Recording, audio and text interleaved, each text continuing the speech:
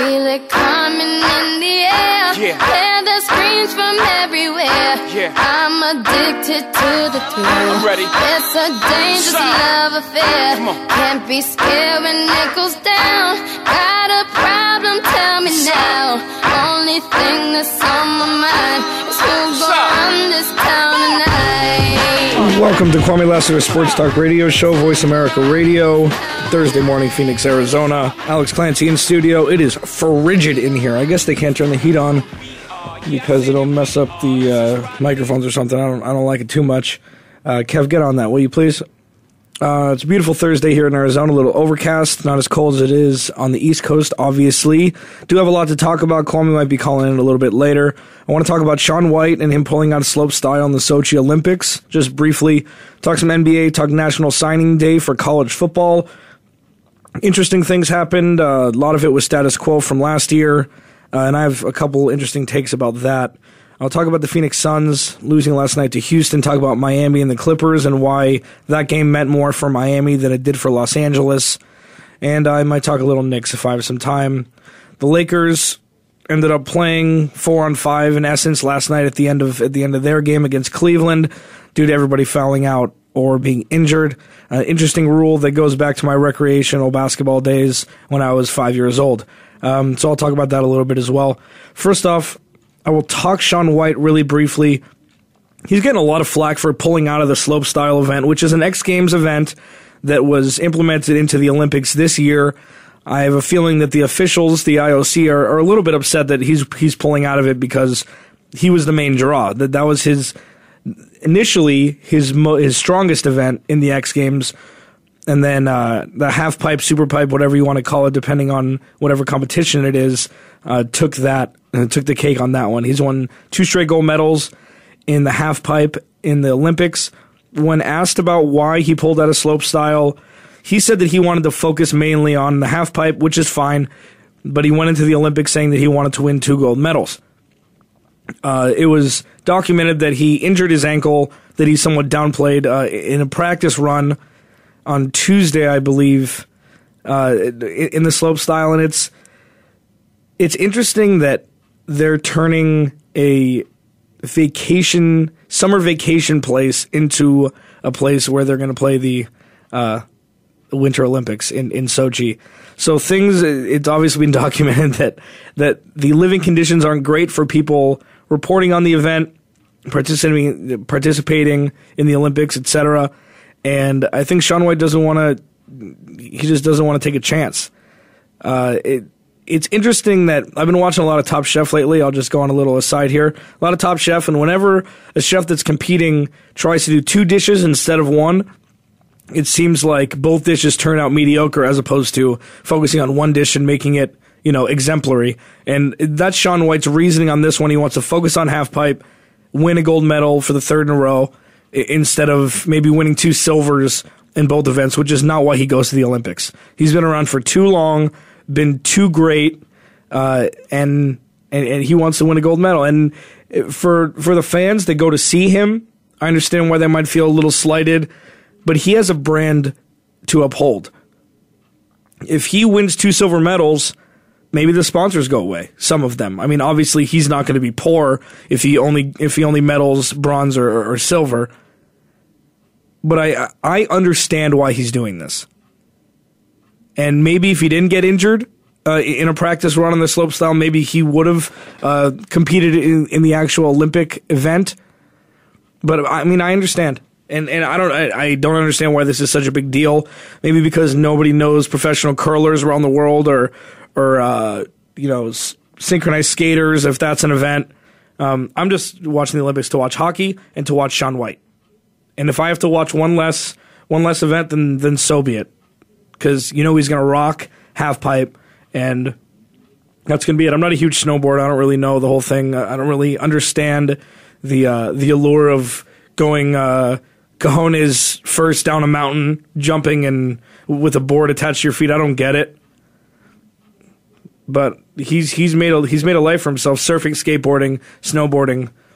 He's amazing at what he does, and I think he's trying to not only win the gold in half pipe, but keep himself whole so he can continue to do this and bring in the sponsorship money and not get dropped by anybody. So it makes sense. So that's all I really wanted to talk about with that.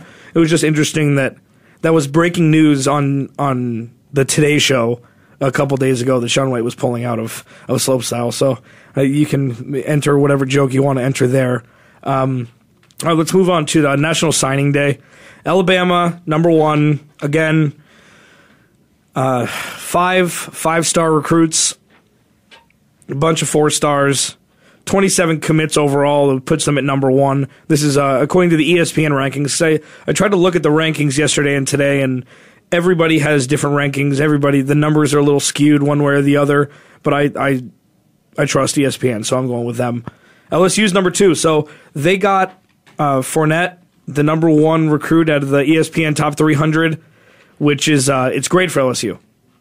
He's a New Orleans guy, great running back, 6'1", 226, big dude. So that's big for LSU to become relevant again. They've always been relevant, but Alabama's kind of taken the cake in the SEC recently, even though they were a 109-yard missed field goal return for a touchdown away from making the national championship game last year. I think that'll be overlooked in the annals of history because Auburn didn't win the championship and because they ran into the Heisman Trophy winner, who was a redshirt freshman in FSU, and FSU ended up winning. But it's great for LSU to just get on the board. Alabama went the other way. So I said they had five-star recruits, and all of the 19 signees from the top 300 that Alabama had, of all of them, I believe 2 were on the offensive side of the football. They have a couple athletes that they signed, so that could go either way. They could play secondary, they can do kick returns, receivers. They're not sure where to put them yet. They were signed as athletes. A lot of defensive ends, a lot of secondary, a lot of linebackers. So Nick Saban is telling the world that we're not going to allow people to put up 40 points in a game against us, let alone in the first or second game of the season that Texas A&M did, and then the last game of the season for them that Auburn did. Defense was lost in the SEC last year. There weren't any 9-6 games of any magnitude whatsoever. So Nick Saban is definitely saying that I'm not going to go through that embarrassment again, which, is smart, especially if you can get all of these guys to come there in the top 300 rankings coming out of high school. It's a big step forward, and him over anybody else that's a head coach, especially in college football, is even when they won the national championship 2 years ago. He was asked in an interview, how long are you gonna celebrate this and everything? He goes, I start work tomorrow. So he gave himself about 6 hours, 12 hours including sleep. If he sleeps 6 hours a night, he's a robot, so I don't think he needs that many. If he's like that after winning a national championship, which was his 3rd in a row, you got to believe he's coming out guns a-blazing if they didn't even make it to the national championship game. So defense for Alabama. One that intrigued me, well, 2 actually that intrigued me were Florida and Tennessee. Tennessee had 35 commits yesterday, which is a lot. That's, I believe, 7 or 8 more than the next closest team with any relevancy. But the SEC is seemingly taking over everything. Take away Ohio State, because they'll always get recruits due to in-state and just the history of Ohio State. Notre Dame is Notre Dame, so they'll always get recruits, especially people that weren't promised playing time with Alabama or LSU or SEC teams in that regard. Florida State, obviously, because Jameis Winston is coming back, so they got a couple guys. Florida State had a huge recruiting class last year, defensive ends, tackles, offensive tackles. So people that are high school kids that play those positions might have been wary to go there because they might not get any playing time. Because the ESPN Top 300, Florida State definitely got their slice of the pie last year. But they're still a top 10 recruiting class this year. Jameis Winston, obviously, if you're a wide receiver, you want to go there. I mean, that's just obvious, especially with that high-powered offense that Jimbo Fisher runs over there. That's definitely a good place to play. And if you want to make it to the NFL, you're going to be on the biggest stage in America next year. because you're going to be playing with the former Heisman Trophy winner who has a chance of winning back-to-back, blah, blah, blah, blah. That's really good for exposure for Florida State and for the players that sign there. Tennessee, it's interesting. When was the last time you heard of Tennessee? I don't remember Tennessee for a long time. I mean, one of their best players in recent history didn't even get drafted in the NFL, Arian Foster. So they're always there. The burnt orange or the burnt yellow, whatever you call it in Tennessee, is a scary color when it's relevant.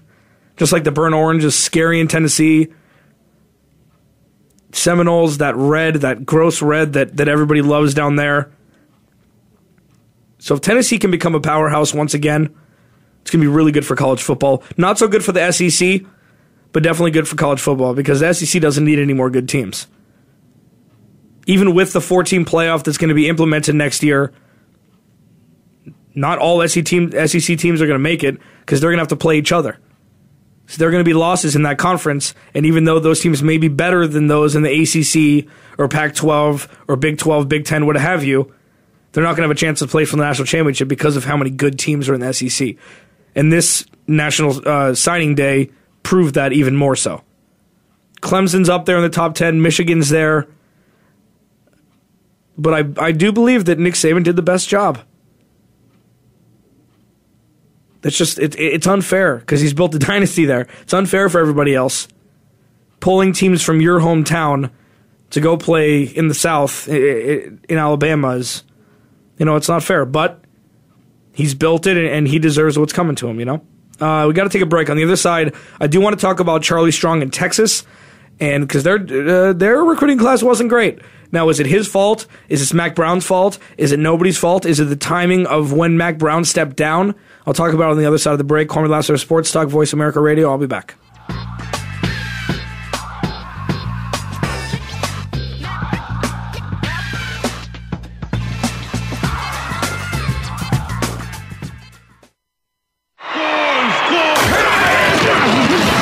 Your internet flagship station for sports. Voice America Sports. The job of a professional athlete is never complete.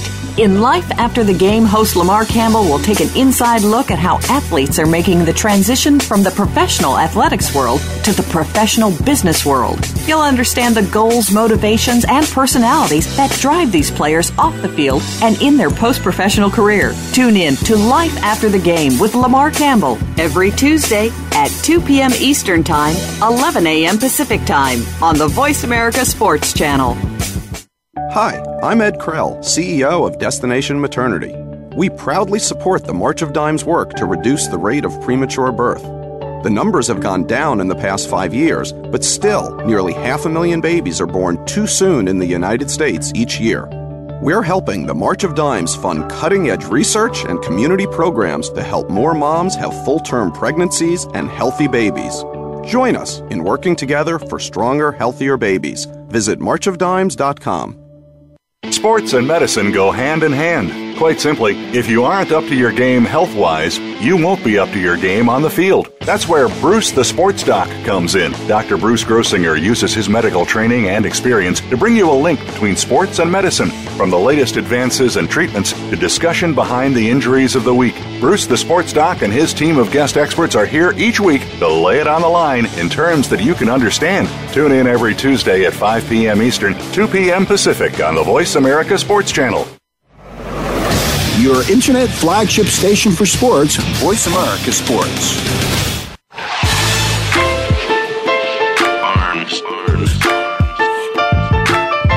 Welcome back to Kwamie Lassiter Sports Talk. Alex Clancy solo in studio today.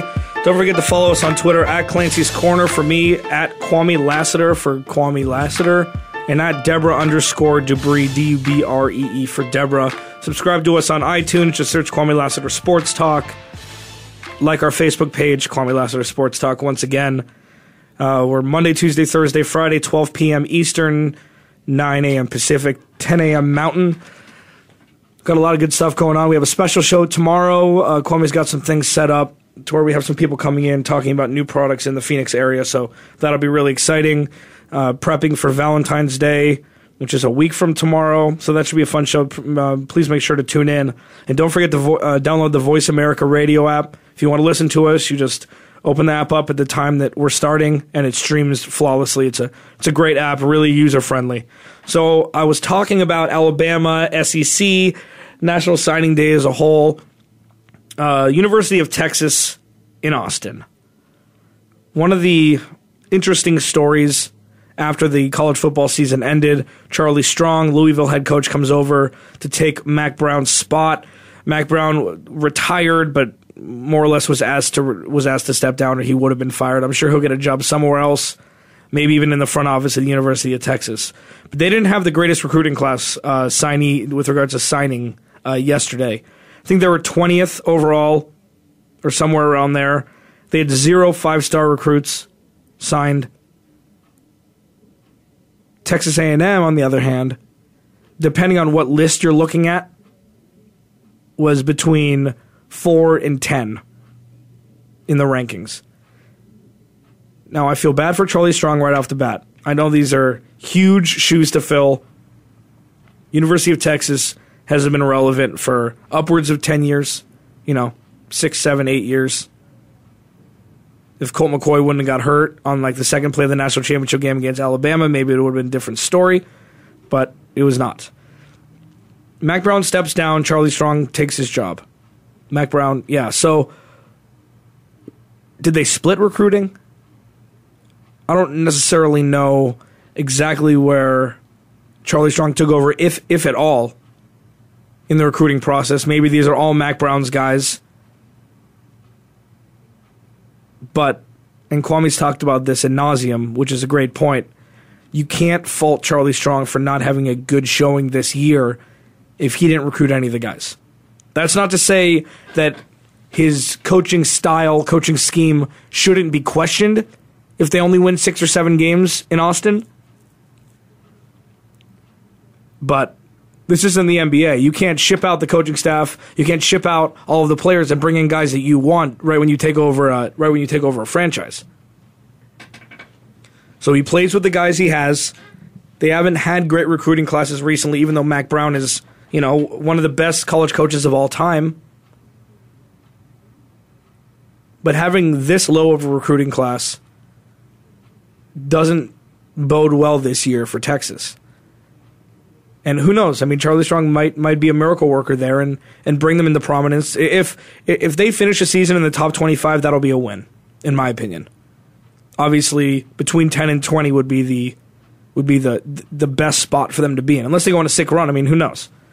Maybe one of these recruits will be so much better than everybody scouted him as. The top 300, they got the 78th overall player. That started 78 with, I think it was a defensive end. Defensive end from San Antonio, Derek Roberson, 78. Then they get 124, 128, 147. That's what they get out of the top 300. Sorry, 149. Who is a quarterback or defensive tackle. They haven't really decided yet. Jared Hurd. Not necessarily the greatest way to start your tenure. And I'm sure they're hating Johnny Manziel down in Austin. Because if Johnny Manziel wasn't there, and Kwamie and I disagree about this a lot. If Johnny Manziel didn't go to Texas A&M, Texas would still be the number 1 school in the state. And with Sumlin over there, now he's a coach that people want to play for. And this is not taking away from his coaching ability. I'm not taking away from that. I'm just saying it's injected with steroids because Johnny Manziel was there. So now all of these recruits that from Arlington that could have gone to University of Texas are now going to Texas A&M. They want to play in the SEC. Tell you what, if last year, if Texas A&M won 4 games in the SEC and got booted out of relevancy, they would not be in a top 10 recruiting class. Most of these players, in my opinion, would have gone to Texas or elsewhere in a different state. But because Johnny Manziel made He made such an impression on and played so well for them and won so many games. This is how it is. Kevin Sumlin has to prove to me personally next year that he is as good of a coach as people think he is, and that he warrants that 5-year extension. And who knows? I mean, again, I'll say maybe Texas will come back and they'll have a great recruiting class, and it'll just be they'll be underranked, the high school kids coming in there, and maybe they'll make some noise. Who knows? And with the Big 12 being as weak as it is, comparatively speaking, to the SEC and the Pac-12 now, maybe they could happen. Maybe they could win the conference. Who knows? Who knows? All right, well, that's enough about that. Want to move over to the NBA. Interesting night last night with the Lakers. I'll talk about this very briefly. 119-108 win over Cleveland in Cleveland. They have so many injuries. They had 2 more guys go out last night. Nick Young twisted his knee. Somebody else got elbowed in the head by Chris Kaman, who was also a part of the Lakers. Chris Kaman fouls out early in the fourth quarter, so now they're down to 5 guys. Robert Sacre fouls out with 3.5 minutes left, and now they have nobody else to play. They have 4 healthy guys and 2 guys that have fouled out. So Steve Nash gets up, runs back into the locker room because he's sat out last game for rest because he played 1 game and he's old, so he needs to sit out a game afterwards. And the referee comes over to Mike D'Antoni and says, this is a rule that you can implement if you want to. That, first of all, it's a technical foul to keep Robert Sacre on the court, and that every subsequent personal foul he commits will be another technical foul. And it's funny, when I was 7 years old, this used to be the rule, because we used to have 6 or 7 guys on our team, and there'd be a technical foul every time somebody fouled out and they committed a subsequent foul. I just thought it was kind of interesting that that's probably the only rule besides behind the three-point line is a three-pointer and inside the three-point line is a two-pointer that you can correlate with rec ball for 7-year-olds and the NBA. I just thought that was kind of cool. Anyways, that was more for me than you guys. My apologies. Phoenix Suns. This was a tough one last night. 122-108. Rockets beat them. Dwight Howard crushed them. You know, Dwight Howard's going to have these nights. He shot 12 for 18 from the line. And if he shoots anywhere over 50% and gets to the line 12, 13, 15, 18 times, that's when he is an all-star. That's when he can be talked about in the MVP discussion. If he gets to the line that many times and can make that many, I mean, the Rockets are a top 3 team in the West, probably a top 5 team in the NBA. But that doesn't happen. He gets to the line, he shoots 4 for 12, and that's not the same. The Suns just really had no answer. They were in the game until the fourth quarter. You know, it was back and forth. Suns didn't shoot very well from the field. They have no low post presence whatsoever. They just don't. They don't have any big guys. Miles Plumlee plays center. He's listed as center. I mean, he took 4 shots, had 6 boards. That was fine. But he had a minus 22 in the plus minus stat. And for all you sabermetrics guys out there, it is not good. That is not good. He's undersized. He's a great rebounder. He doesn't have a low post game whatsoever yet. I know he's still a baby. I get that. But this makes me think why the Suns wouldn't take a chance on Pau Gasol, even though he's out for 2 weeks. I understand you're going to have to take on a few more $1 million this year. He's a free agent next year. You don't have anybody that you're playing. Emeka Okafor is out for the year. So I don't understand why you wouldn't make this trade, roll the dice, and see if you can win a few more games, get to the 5 seed, and maybe win a playoff series. I'm not sure where the disconnect is here. You could let him go. You rent him for the end of the year. And then if he likes it in Phoenix, if the guys mesh well together, then re-sign him. I don't really see the downside here. I understand that you might have to give up one of your number ones this year You have 3. Give away a first-round pick. It's a crapshoot anyways. Most of the draft picks you're going to get are later on in the first round to begin with. So why wouldn't you just take a chance? Having said all of that, I do trust Ryan McDonough already and his decision-making. I give him the keys to the castle. I do. However, Pau doesn't play defense, and we know that. Any Laker fan knows that. They 55% from the field last night, Houston shot. 11 of 16 from 3, so not all of those were contested. 42 free throws. Fouling equals out-of-position defense. A lot of times. Fouling jump shooters doesn't happen as much as low-post fouling. I understand there was a hack-a-shack mentality towards the end for Dwight Howard against Dwight Howard. I get that. But on the defensive side of the basketball, they don't have much. PJ Tucker is an average defender. He looks like a superhero on this team because nobody really plays defense. Most people on this team play smaller than they are. The Marcus brothers are big. 6'9", 6'8", 6'9". Channing Frye, 7 feet. He's a stretch shooter. You knew that when you brought him in. Gerald Green is 6'8", doesn't play much defense. PJ Tucker, around the same size, plays defense again, but just because you're the best defensive player on a team doesn't mean you play good defense. On the other side of the break, I'll talk a little bit more Phoenix Suns. I'll talk Miami Heat, Los Angeles Clippers last night. Good game, I guess. I mean, it's the numbers were there. It just shows again that the Clippers aren't ready for big-time basketball. Alex Clancy, Kwamie Lassiters, Sports Talk, Voice America Radio. I'll be back in a minute.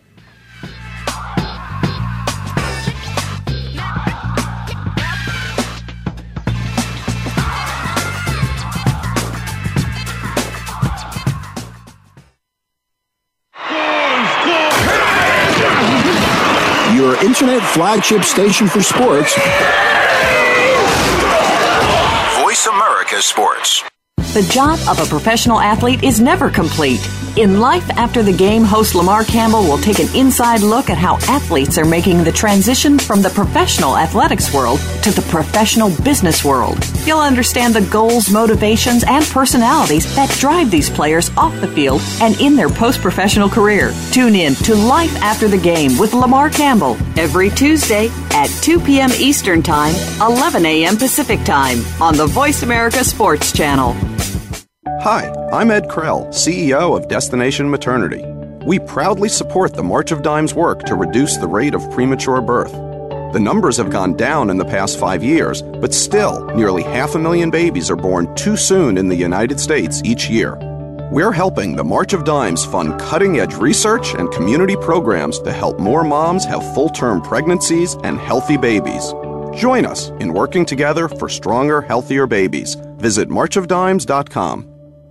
Sports and medicine go hand in hand. Quite simply, if you aren't up to your game health-wise, you won't be up to your game on the field. That's where Bruce the Sports Doc comes in. Dr. Bruce Grossinger uses his medical training and experience to bring you a link between sports and medicine, from the latest advances and treatments to discussion behind the injuries of the week. Bruce the Sports Doc and his team of guest experts are here each week to lay it on the line in terms that you can understand. Tune in every Tuesday at 5 p.m. Eastern, 2 p.m. Pacific on the Voice America Sports Channel.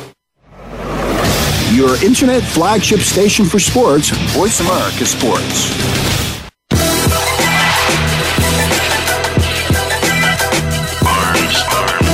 Welcome back to Kwamie Lassiters Sports Talk. Alex Clancy solo in studio at Clancy's Corner on Twitter.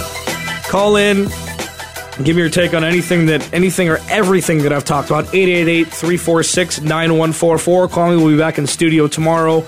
We'll wrap up the week on a high note. I was talking Phoenix Suns. I've talked Shaun White. Talked National Signing Day. Got through a lot of things today. Next, Miami Heat, Los Angeles Clippers. 116-112. Miami withstood a Clippers run in the fourth quarter where Blake Griffin finished off 43 and 15, 6 assists. Looks like MVP numbers, right? Well, I still don't believe in his talents, unfortunately. On the other hand, DeAndre Jordan has shown me a lot this year. 6 of 8, 16 and 16, had a block. He has taken a huge step forward this year.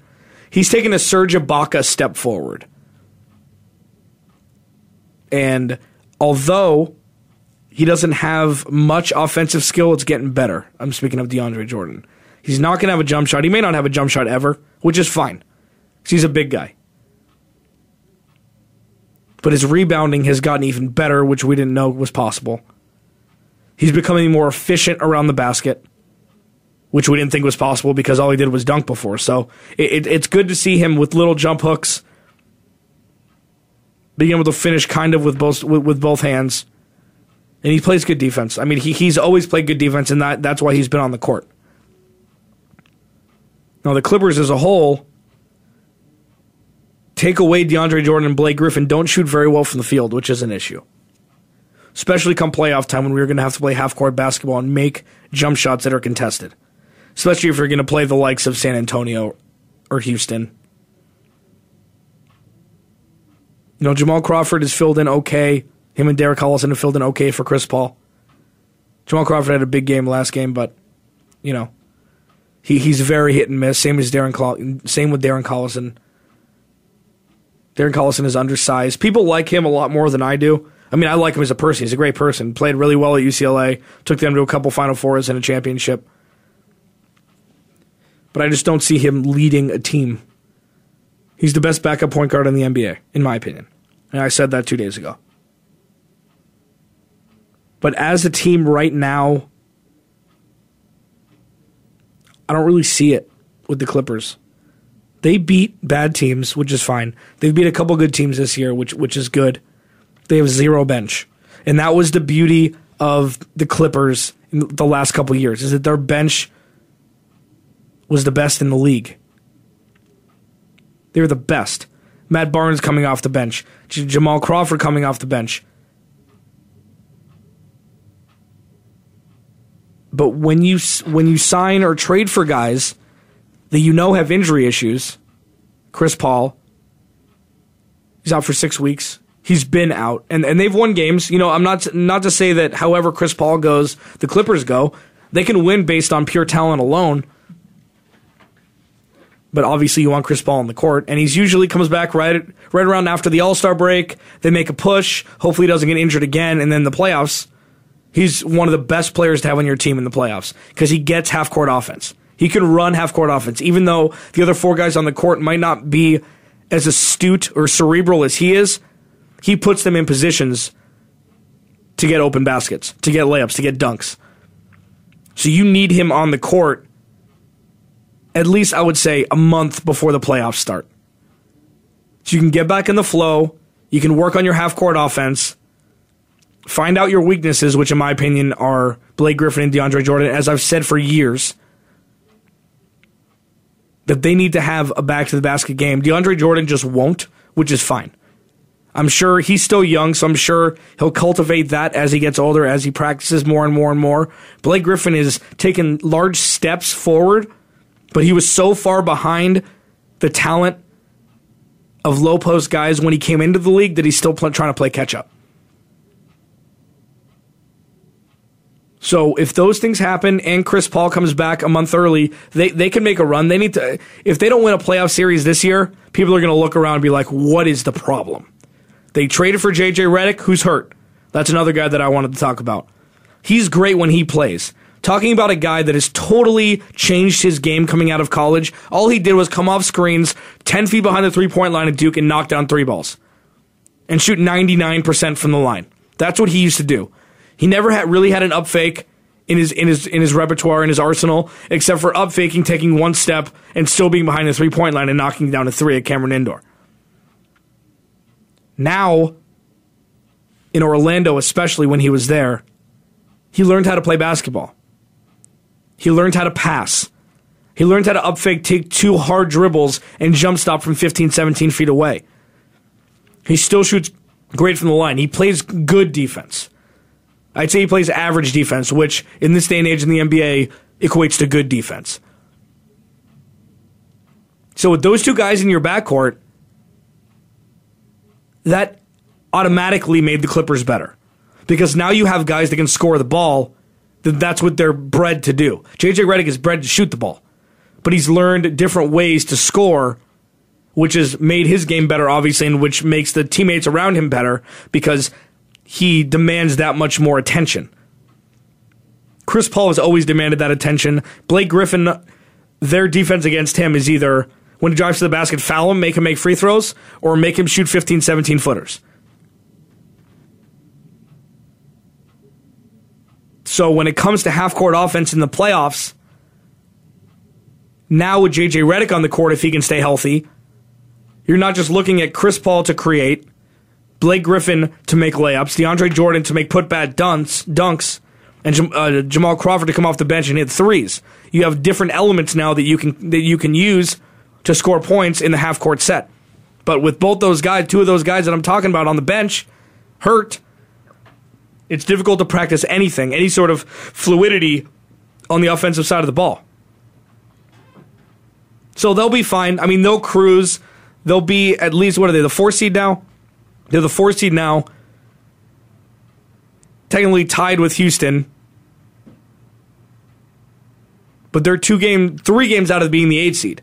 Now, I don't think they're going to slip that much because Dallas isn't as good as their record indicates, in my opinion. Phoenix even is wavering. Golden State, they're an anomaly. But I'll talk about them after. The Heat, the other team playing in this game, they're just good. You know, there's really nothing bad you can say about the Heat. They don't have much size. Their biggest guy it shoots threes. He's not a 50% shooting big man like a lot of big men in this league. Dwayne Wade played 35 minutes. That's the one thing I saw last night when I looked at this box score that stood out to me. Everything else, you know, it's a regular season game. But seeing Dwayne Wade play those many minutes before the All-Star break is really encouraging. Because if he misses any time in the playoffs, especially in the second round and on, we might see a new champion this year. 14-8, 2 turnovers, which is huge for him. He's always been a turnover guy because he used to always demand the ball so much. And I posted on Facebook, listen to see why I think Blake Griffin's 43 and 15 meant nothing. And this is why. They don't have any big guys. If the Heat and Clippers played in the finals, I wouldn't necessarily say that the Heat would win that. I know that that's a projection, and the Clippers are never going to make the finals, so it's all in fantasy land. But I think that because they're undersized, teams like the Clippers could beat them. And especially now Indiana signed Andrew Bynum as more of a chess move than actually playing Andrew Bynum. So the Heat might have something to look out for with regards to that and maybe signing somebody that has some size. Kwamie, what do you think about, first of all, I'm going to ask you a 2-part question. 43, 15, and 6 from Blake Griffin last night in a losing effort.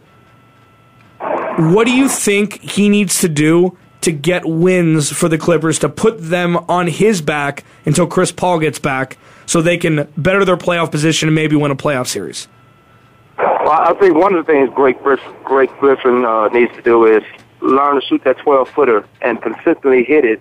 I don't understand why these guys let him back them into the basket, because the way he does is dunk or go underneath. He loves to work himself back to the middle of the basket where he has much of his success. But the guy jumps out the gym. He's a dunk finesse artist.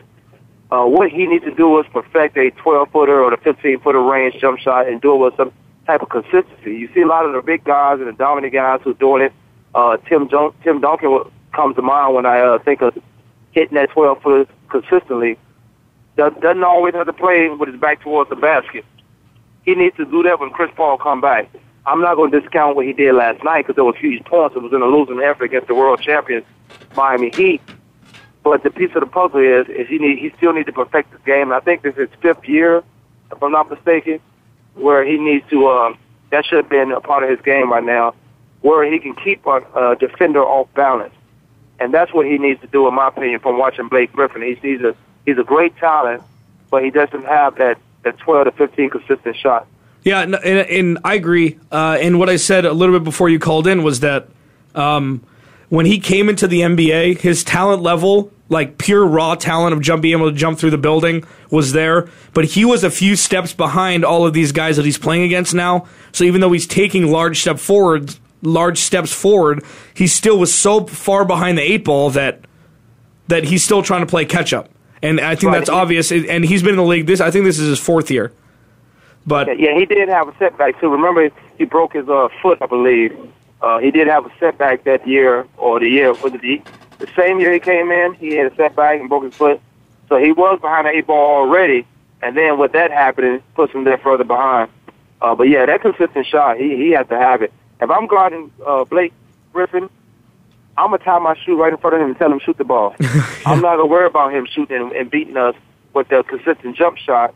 What he does best is get close to the basket and jump over everybody. You see one of the plays last night, and I watched the game, where he was so close to the basket, had a layup, missed it, but he skied over everybody, even with LeBron James right there, and got the top in. So he does that pretty good. We know that. But shooting a consistent jump shot, no, I'd rather just tie my shoes in front of him or turn my back on him and tell him to shoot it, because I don't think he's going to make that consistently and win a game. Absolutely. And just across the wire, the GM for the Cavs has just gotten fired. And I was thinking about this the other day. They're 16-33. They have one of the most exciting point guards in the NBA in Kyrie Irving. They have Tristan Thompson out of Texas. They have Luol Deng now. They have pieces. Anderson Varejao is still a very serviceable center. There's no reason why they should be as bad as they are. And there's something going on. I said this before, and I still have a bad taste in my mouth about this, but Mike Brown is not a good coach, in my opinion. He obviously has something missing. He doesn't gain the trust and demand of his players, and this is obviously ringing true. We do have to take a break. On the other side, I want to talk a little bit more about the Cavs, and I'll talk a little bit more NBA, and I'll talk a little Carmelo. So on the other side of the break, Kwamie Lassiters Sports Talk, Alex Clancy, Kwamie on the line, Voice America Radio.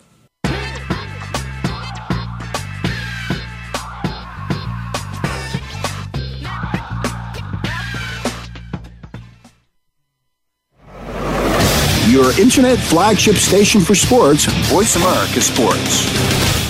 The job of a professional athlete is never complete. In Life After the Game, host Lamar Campbell will take an inside look at how athletes are making the transition from the professional athletics world to the professional business world. You'll understand the goals, motivations, and personalities that drive these players off the field and in their post-professional career. Tune in to Life After the Game with Lamar Campbell every Tuesday at 2 p.m. Eastern Time, 11 a.m. Pacific Time on the Voice America Sports Channel. Hi, I'm Ed Krell, CEO of Destination Maternity.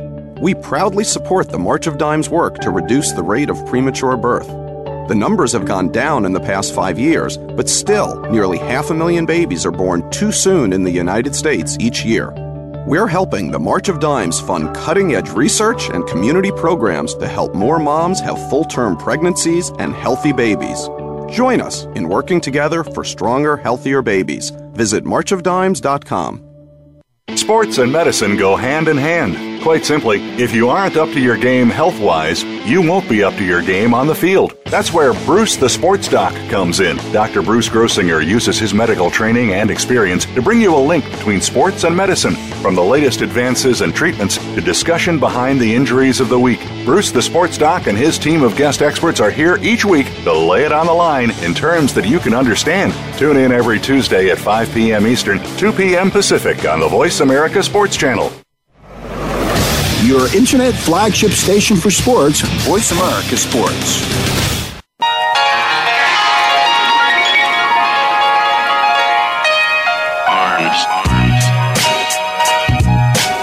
I will save the sexy voice. Today, Alex Clancy in studio, still trying to perfect it. Kwamie Lassiter on the line. Kwamie, why don't you tell us about the show for tomorrow? Yeah, we got it's going to be a fun show. I mean, the show is always fun. I should say that first and foremost. We always have fun on the show. regardless of what we're talking about. But tomorrow we're going to have Garden's Treasure on Flores. So we're getting ready for the Valentine's. A week before Valentine's, I'll be in the studio, Alex be in the studio. We'll have Amber in the studio who does the pastry, which is pretty good. We'll probably have some things in the studio maybe we could taste, but we want to get ready for the Valentine's Day. For men, get ready, get your women, your wives, your friends, your girlfriend, your secretaries, whomever. Yes, Alex, get your girlfriend some stuff. Get ready for Valentine's, whether that be flowers or cake. Barterworks or Lori Dancer will be in the studio as well with Barterworks. We'll talk a little bit about what Barterworks is about. But that's going to be the show tomorrow. We will throw some sports in there, but tomorrow's just going to be a whole different show. Cool. Yeah, I'm excited for it. I'll come in hungry just in case. I'm always hungry. It doesn't matter if there's food in here or not. I'm always hungry. We were talking, so yeah, please be sure to check out that show, 12 p.m. Eastern tomorrow, 10 a.m. Arizona, 9 a.m. Pacific. It should be a good show. Get us ready for Valentine's Day. Talking Cleveland Cavaliers, just firing Chris Grant, their general manager. 23rd in points allowed, 28th in assists per game. Kyrie Irving's only averaging 6 assists. Wow, 6 assists per game this year. So I'm not. Let's look at the big picture. Let's look at the Kwamie Lassiter side of this.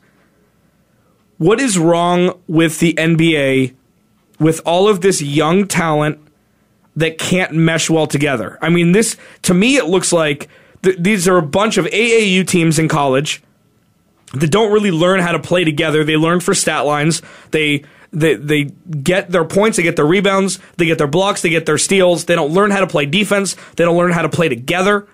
And notice that I took assists out of that. I didn't put that into the AAU stats.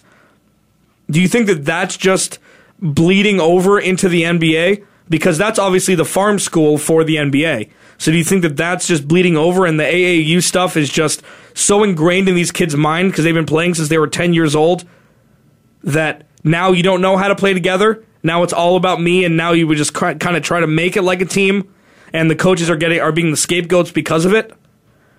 I think the top-tier teams, the top-tier professional teams are finding a way to create that team atmosphere. I think the team concept was lost. You're getting a lot of superstars, but you're not putting anything around them. And as you was talking, and now that I'm speaking on it, it puts me in the mindset of LeBron James when he was in Cleveland.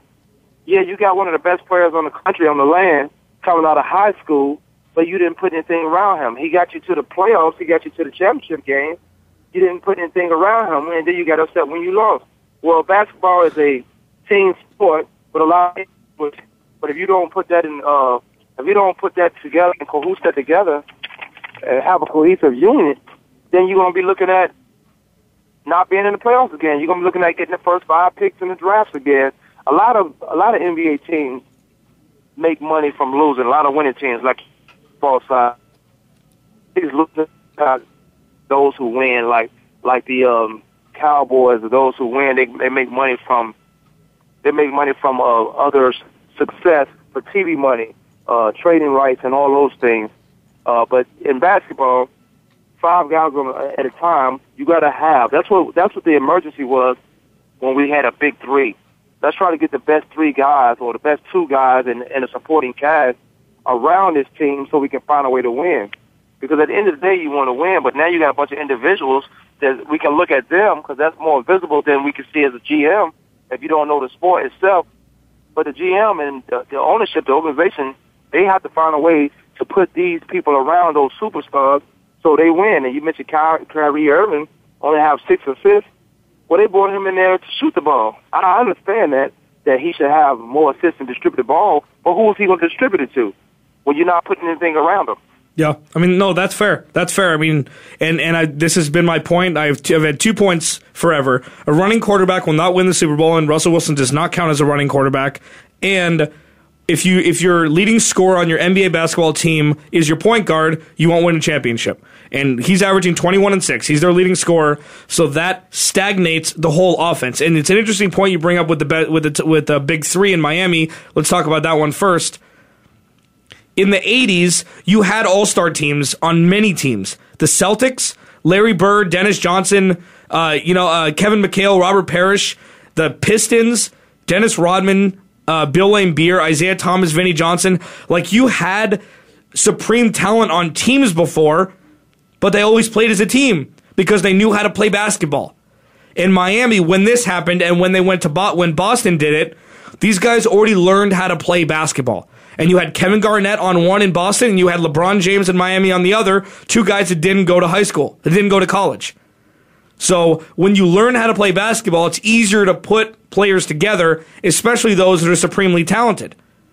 So that, I think, is a little different because now people are trying to replicate that, but with really young guys. Like, look at Oklahoma City. Russell Westbrook, Kevin Durant, James Harden. They'd both been in the league collectively like 7 or 8 years, and you try to get them to play together like that in the finals, it's never going to work because they haven't learned fully the game of NBA basketball yet.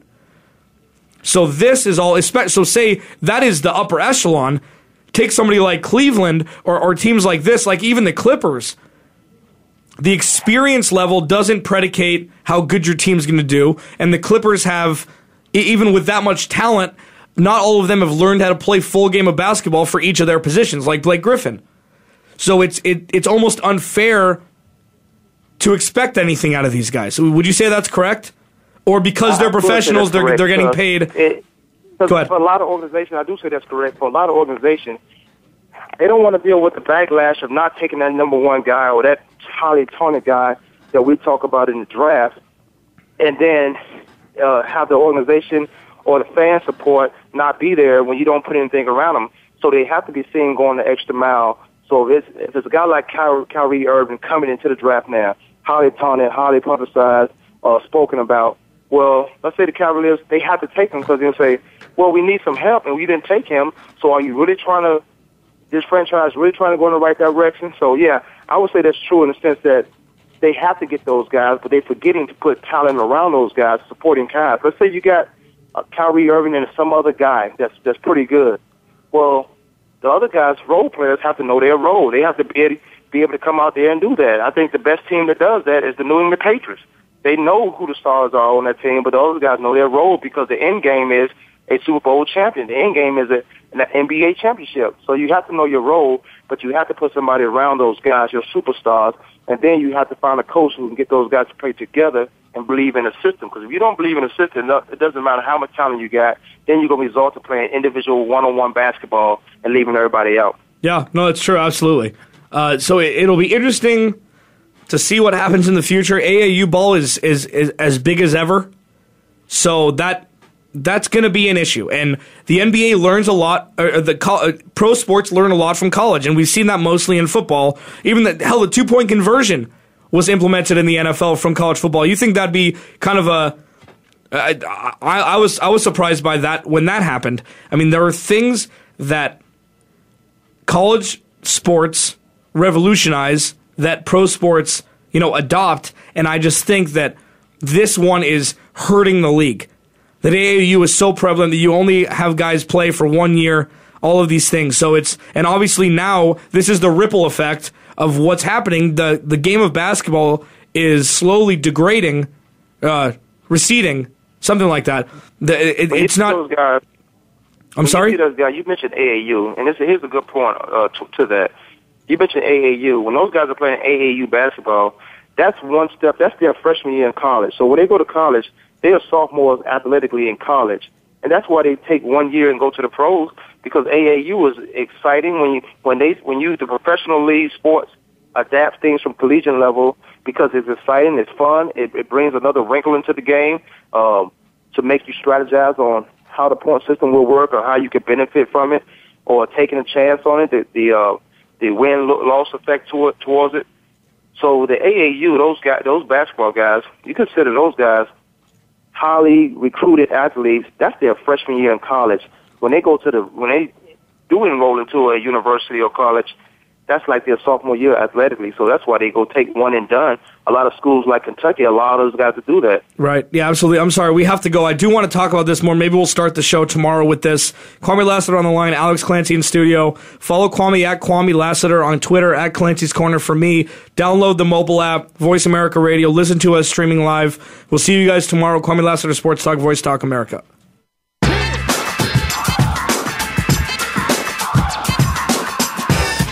for tuning in this week. Join us every Monday, Tuesday, Thursday, and Friday at 12 noon Eastern Time, 9 a.m. Pacific Time for another edition of Kwamie Lassiter's Sports Talk on the Voice America Sports Network.